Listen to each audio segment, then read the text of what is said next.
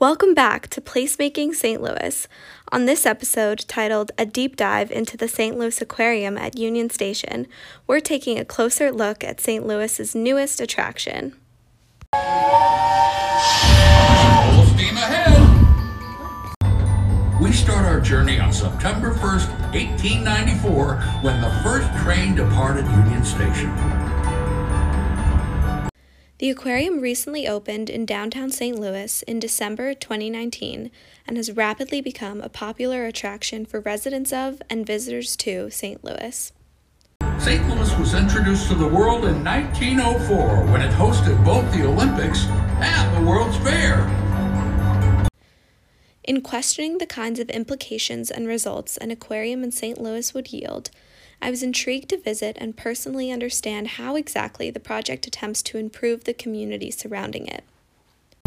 St. Louis was booming in the 1920s. By 1940, we reached over 800,000 residents. The 60s brought us the Gateway Arch. And today, well, let's take a closer look. In today's episode, I will be examining to what extent the St. Louis Aquarium at Union Station provides an inclusive, comprehensive, and informative experience for its visitors in highlighting both the implications of the historical site it rests upon and the ways in which our engagement with aquatic environments can better promote our understanding and protection of the world we live in. Full steam ahead!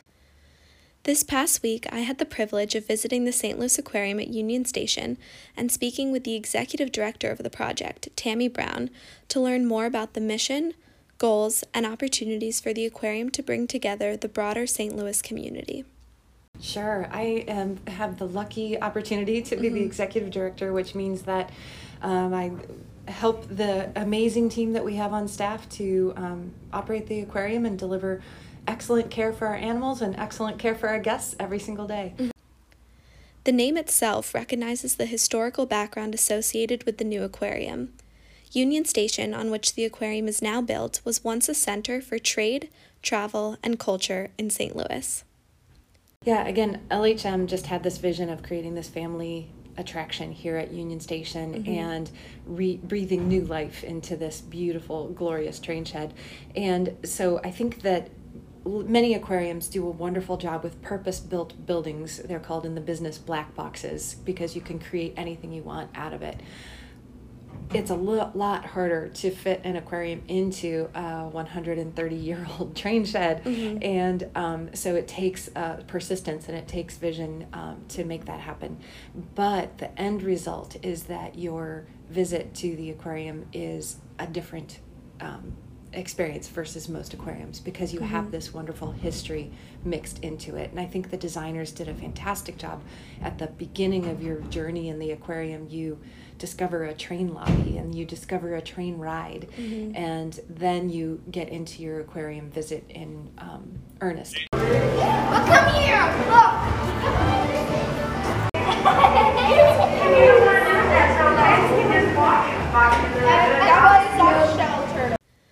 Opening an aquarium is not an entirely novel idea in this day and age, so I was intrigued to understand what sets apart the St. Louis Aquarium from not only other aquariums around the world, but other amazing attractions that St. Louis itself has to offer.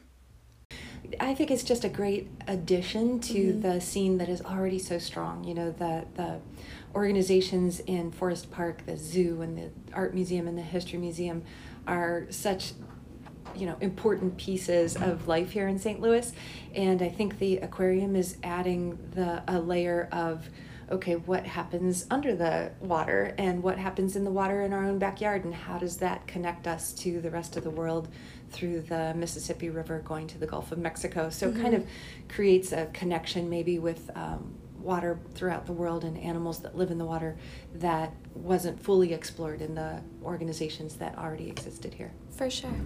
The next generation of aquariums were really going to be high-tech, high-touch. And the high-touch piece is that the more you can connect to an animal, including interacting with it by touching, the stronger connection you can create with that animal. And then the high-tech piece is it's just become an expectation that we use technology to the greatest benefit of what we are trying to present.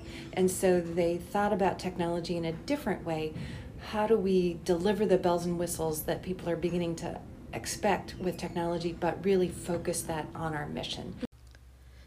While criticism of the aquarium before its opening cited a disconnect from public opinion increasingly centered around compassion, Tammy argued that the aquarium's overall goal is to leave individuals with a sense of purpose and motivation to better protect their environment and the world we live in.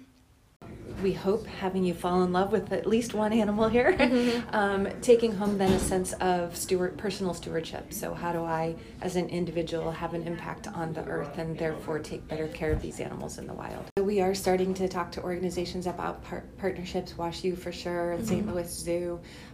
But as far as our plans, we definitely have all kinds of ideas for things that we're bringing online.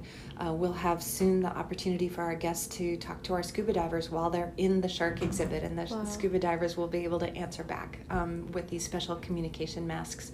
So pretty much all of the technology that you see is dedicated to either placemaking in this beautiful historic train shed or environment in a way that is not preachy but fun. All of these guys in here are our local fish. You can find them in the Mississippi and Missouri rivers.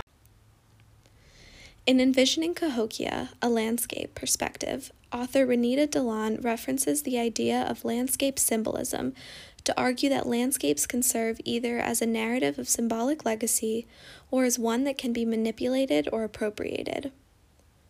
Before my visit, I was eager to learn more about the choice to build the aquarium on top of the historic site of Union Station, and in what ways the designers of the aquarium were able or unable to preserve, promote, and honor the legacy of the historic site they were altering.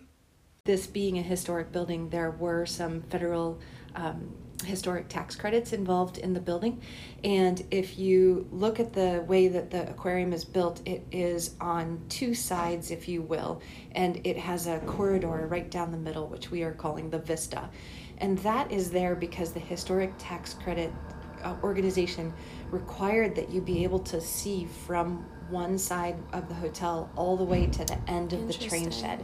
And so the designers had to figure out how to build an aquarium with a big hallway running through the middle of it, basically. That they couldn't touch. That they couldn't expand into, Interesting. And so they came up with a really creative way of doing that.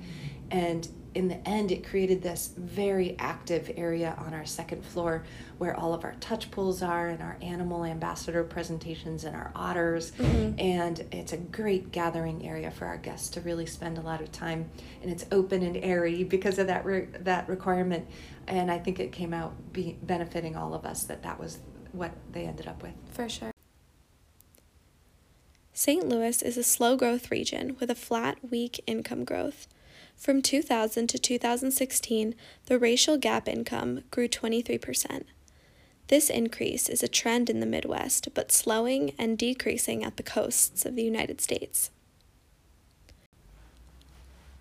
Todd Swanstrom of the University of Missouri argues that St. Louis is one of the most sprawled out metropolitan areas in the United States. In 2009, St. Louis ranked 23rd out of 35 peer metropolitan areas on the median household earnings and earnings per job. Among the largest 25 metropolitan areas in the United States, St. Louis had the fifth lowest ratio of median housing prices to median income.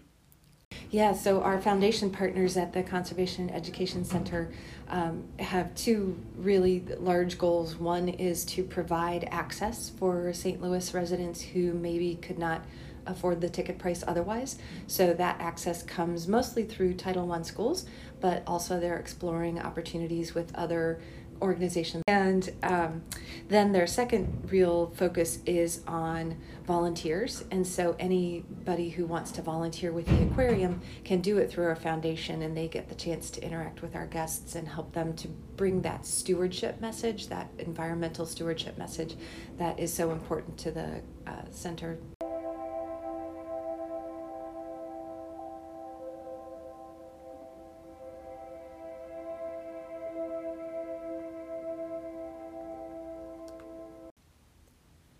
Following my visit, I struggled to determine whether I would consider the St. Louis Aquarium at Union Station to be a palimpsest.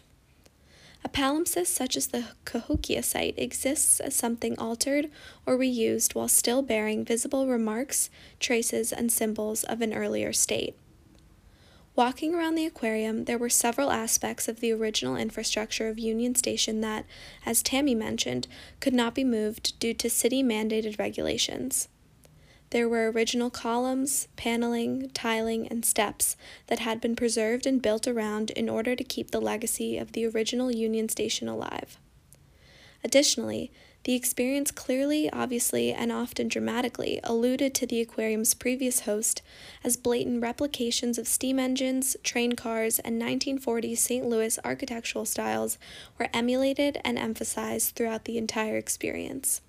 Oh my gosh, my favorite part is hard to choose. My favorite part, just because I have the great honor of being here so often, is just watching families come in and discover, the courage to touch a stingray, or discover information about Lord Stanley, or even discover how cool a hissing cockroach can be.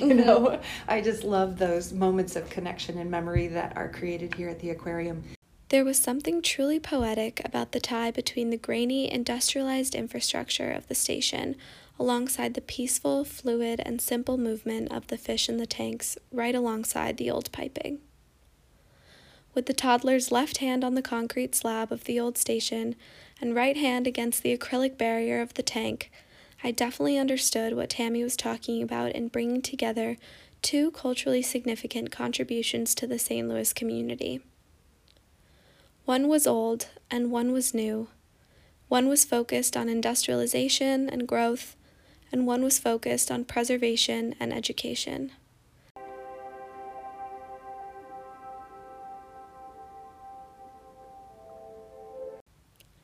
The two can exist together and are successfully represented and put forth at the St. Louis Aquarium at Union Station.